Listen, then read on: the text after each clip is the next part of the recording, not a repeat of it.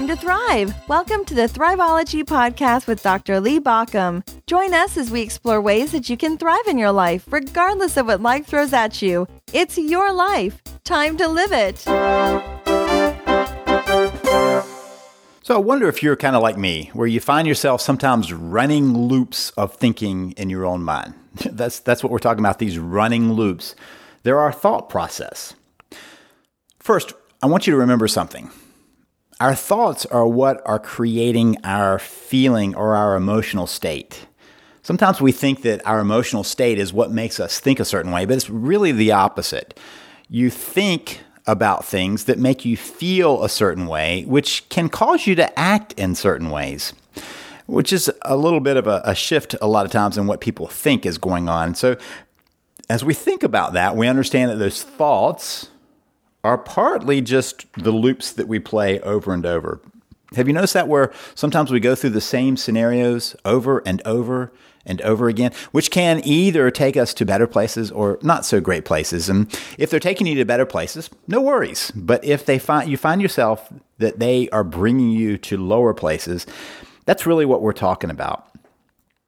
So the other day, I was out walking my dog, as I do pretty much every morning. A couple of exceptions this year have been really nasty weather, but other than that, he and I go out on between a 4 and a 4.5 mile walk, depending on the route we take. So as I was walking along, I started thinking about something. I was listening to the news, and it triggered a thought in my mind. And it was a thought about a kind of a memory I had about an event that had happened that had really upset me. And as I started processing that, I kept thinking about that event. And I kept looping on it and retelling myself the story of what had happened. More than that, I started thinking about what could have happened, how it could have gone a lot worse. I also thought about the things I could have done differently, should have done differently in my mind. If I could just have done this, or things I could have said, or a lot of actions that I could have also have done. And as I'm doing that, the place that I realized I was doing that is because I began to feel my heart racing. And I realized all of a sudden that I was holding tightly to the leash. My poor dog, I don't think I was pulling him hard along, but he was getting a harder, tighter grip than I normally have. And my palms were sweating. And I realized that my breathing had become a bit more kind of harsh. It was in my chest, not in my stomach anymore. What I also realized that where my whole body was tensed up. What was going on? Well, I realized that I was ready for a fight. I was ready for the furtherance of that story that was going on in my head. Because that really is the interesting thing about that. Nothing had changed on the walk. The news I was listening to, it's the same old news. You can get wrapped up in the news and think lots about that and upset yourself about it. But it's the same old news that I listen to, every day and hear the stories every day. Change the figures, change a little bit of the news, and it's pretty much the same story. So it really wasn't what had happened there. Nobody had run up to me and threatened me as I was walking along. Nobody was even around. No cars were around, no other dogs or people or anything else that was putting me on alert. Except for one thing, what was going on in my head, in my mind, in my thoughts. And that's the interesting thing about these loops.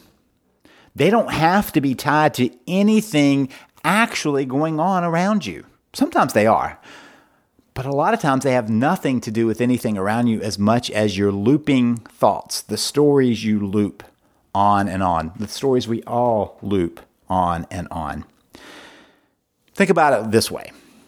In music, they talk about music loops that you play as the background. You can buy a music loop that'll just play continuously in the background, giving you a rhythm and some music that you can then add for yourself. Let's say that maybe you're creating, some rap or something. I'm not a rap expert, but you want to have some sound behind the word you're saying, the word you're singing out. And so you have this musical loop that goes on. And that's kind of the analogy. It goes on and on. It'll loop and loop and loop, and it's playing the same thing over and over and over. And maybe it's even getting louder and louder, right? It's getting more and more attention, but that's the same thing that happens to us. We're replaying events and stories. It's kind of like you hit play and it just keeps on going. Now, it doesn't matter whether it's a big event or a small event, when we get caught in those loops, they draw us into an emotional space that may have nothing to do with what's going on around us. Have you ever had the experience where, you find yourself looping on the story and looping and looping and looping, and you finally realize that you're not thinking at all about what's going on actually around you because you're so lost in the story and your emotional response is based on that. And so then someone comes up to speak to you and they get your emotional response to the loop in your head, not to what's coming at you at that moment. Have you ever had that? You've been riled up by something? I remember lots of times with our young kids that they would have a frustrating time and they would be very frustrated and very emotional. And I would get wrapped up in the frustration and emotion. And I would be thinking about what they had said or what was going on. And I was all upset. And I suddenly realized that they no longer were. I was still upset because I was still thinking about it. They had long ago let that go and gone on to play and do other things. It's kind of a learned behavior we humans do. Over time, we start thinking more and more about that. Instead of releasing them like kids do, instead of letting them go, we replay those events and we replay those stories over and over. In fact, it's what I noticed a lot of times when I was doing therapy, that people would come in and they would often tell me the same story over and over. And what I was trying to help them do was to kind of play that same story differently. Think about it from a different perspective sometimes. But what I really was hoping to have happen is that they would stop playing that same thing over and over and get more into what was going on in this moment right now. When we get stuck in the mental loops, they replay over and over. The interesting thing about that is it disrupts our natural biological process of dealing with these events. In reality, our bodies can clear the physiological response to something emotional in 90 seconds. 90 seconds, thereabouts. Think of it as 90 seconds, just roughly speaking. I realized that day when I was out walking, there I was all kind of riled up when nothing had happened. My dog was calmly walking beside me. It was sunny outside. It was very pleasant. Nothing had happened except for my own loop in my head that I had gotten wrapped up in and let it go on and on. And when I finally realized it, when I finally was able to pull back from it, I remember thinking, okay, it's going to take a little time before that stops. And so as I walked along, the adrenaline is still pumping through my body. My body is still trying to process all of that. But sure enough, about a minute later, a little over a minute later, I was back to normal. My heart rate was down. My breathing was fine. My palms weren't sweating anymore. My leash was a little looser in my hands. Everything had returned to normal. In biological terms, that is the difference between an aroused state and a non-aroused state. Arousal has nothing to do with being sexually excited. It's aroused like your body is revved up. It's awoken. It's ready for action. Or non-aroused, meaning it's at a calm state. And what revs it up is that adrenaline response, getting ready for some action. What calms it down is when that adrenaline processes through. That's the 90-second physiological clearing that happens. Now, in an animal, you can see it all the time. If you've ever walked a dog and they've got all riled up about something, you get away from that, you walk a little bit, and they're all calm again. My dog has a beef with two dogs in our neighborhood. Both of them have been kind of mean to him in the past, and so we stay far away from them, but he still gets riled up. And it lasts about a minute. I get past those people, or those dogs, and I see him calm down immediately. The same thing happens if you watch those animal shows, where the animals are there getting their water at the watering hole and the predator sneaking up on them, and the chase goes on, and then the predator misses. And you'll notice that not long after that, that animal calms down. Because the difference between that animal and humans is they're not then going, that wasn't very nice of Fred. I can't believe Fred did that. I am going to get Fred next time. I'm going to gore Fred next time. Something's going to happen to Fred. I'm going to tell my friends about it. We're going to all team up on him. None of that happens, right? They just come back to a natural state. We humans have this other little capacity where we can loop those thoughts over and over and over and over. Not just in the immediate aftermath, but a week later you can go, oh my gosh, I can't believe that Fred was acted like that to me at work. A year later, you could do the same thing. 10 years later, you could do the same thing. Recently, I had an incident stirred up that it happened to me about 30 years ago. 32 years ago, I think, to be precise. About 32 years ago, I had this pretty traumatic event. Had not thought about it in all that time. It was suddenly triggered, and I realized that I was thinking about it again on a somewhat regular basis. I was back to looping on that story. Had not happened. There's been more life between when it happened and now than before it happened and then. And yet I could still recall it in vivid detail what had happened. That's a loop. And I realized that I could continue to allow that loop to happen, or I could decide to set it aside when it popped up, to recognize that it was a loop that was coming and decide not to be caught up in it. So when we loop, we mess up that natural 90-second rule. We disrupt it. We keep the arousal going, the physiological response going much longer. Jill Bolt Taylor was a neurologist who had a stroke. She wrote a book, A Stroke of Genius, and she talked about her experience. And when she realized, because of the physiological changes, that she could actually see where she was holding on to the emotions. And so her research showed that there was that 90-second rule. In fact, she calls it the 90-second emotion rule, which means that when something stirs your emotions, if you don't get caught up in the loop, it will naturally dissipate. The body will naturally clear those chemicals in 90 seconds. Now, why do we use that chemical analogy? Because every emotional response you have in your body has a chemical reaction related to it. All those emotional responses have a chemical component to them, a biochemical reaction. And it's all triggered in our thinking process that tells our body how to get in a physiological state because of what we're thinking about. So this 90-second rule, emotion rule, she says that if you continue something, let's say somebody says something to you that makes you angry. They say something, it's mean, it hurts you, it bothers you, it makes you angry.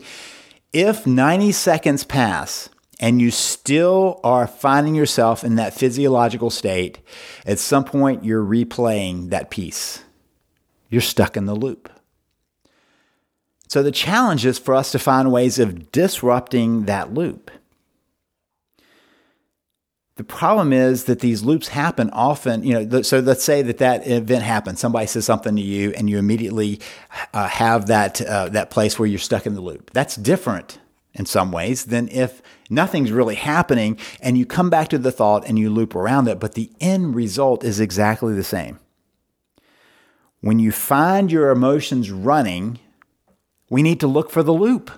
We need to find what it is that's thinking about that and disrupt it, disconnect it, stop the loop.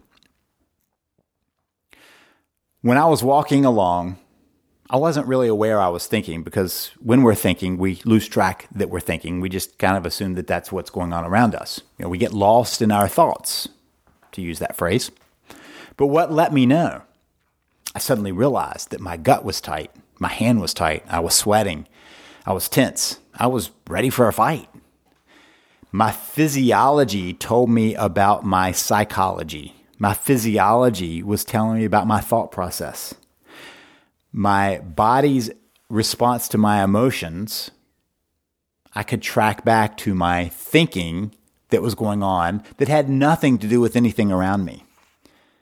Sometimes there's something that's happened around you, right? But this, for me, was just me finding that loop that was going on. So the first thing we do is we notice when we're having this biological response that it has to be tied to a mental loop, a thought loop. And once we look for the loop, we look for the story we're telling ourselves, the story we're playing out in our head over and over. So that's the first step. Notice the physiology.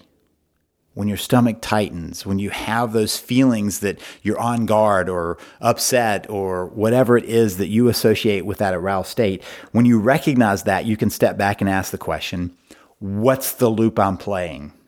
Once you do that, note, okay, that's only a loop. That was my first thing to realize as I was walking along going, okay, that's only a loop. It's only a thought. I'm telling myself that thought loop, but it's nothing going on in reality. So then I had to make a choice. And that's the next step, is to choose to stop playing the loop. I just said, okay, I'm not going to do that. I'm going to pay attention to what I'm listening to and what's going on around me. In other words, I'm going to become present to the moment now. The next thing I had to do was switch my breathing. And this is very important. When we are getting ready for a fight, we breathe through our top of our body, our chest. The reason we do that is because our diaphragm has tightened up to guard our vital organs. It's creating a shield for our vital organs. Our chest doesn't have to do that. We have our ribs to do the same thing. So we can breathe more safely through our chest if we're fighting and hold our stomach tight than if we just breathe like we naturally do through our belly.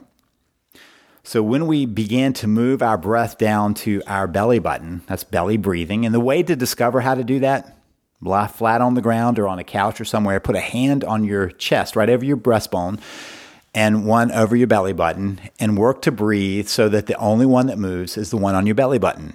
Then you do that standing up or sitting down, and you learn how to belly breathe that way.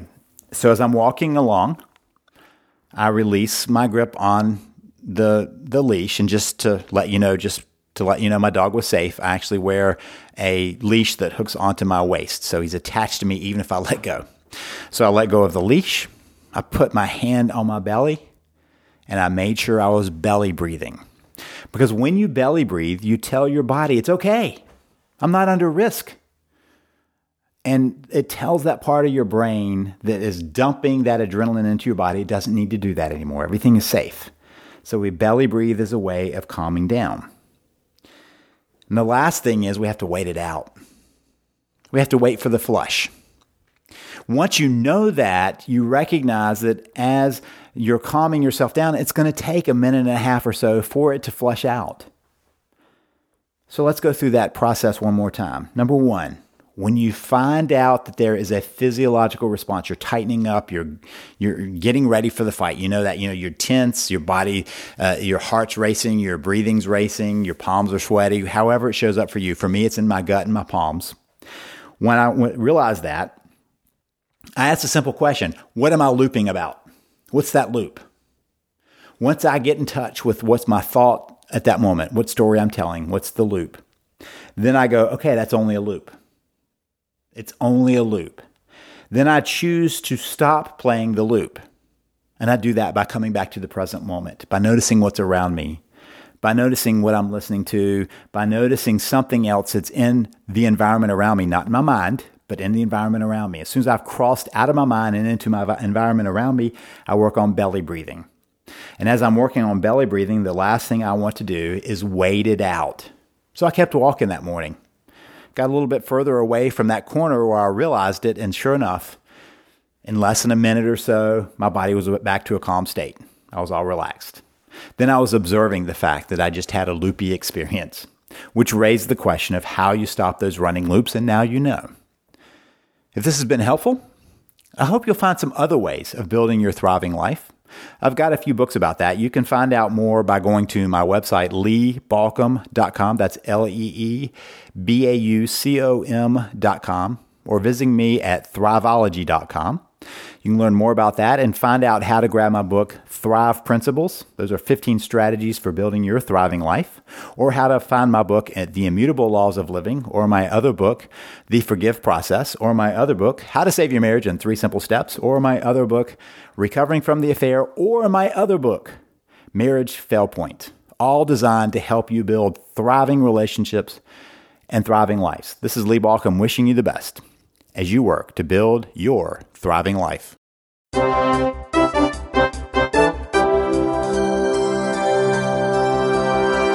been listening to the Thriveology Podcast. Thank you for listening. If you want more information, visit us at thriveology.com or at thriveologymagazine.com.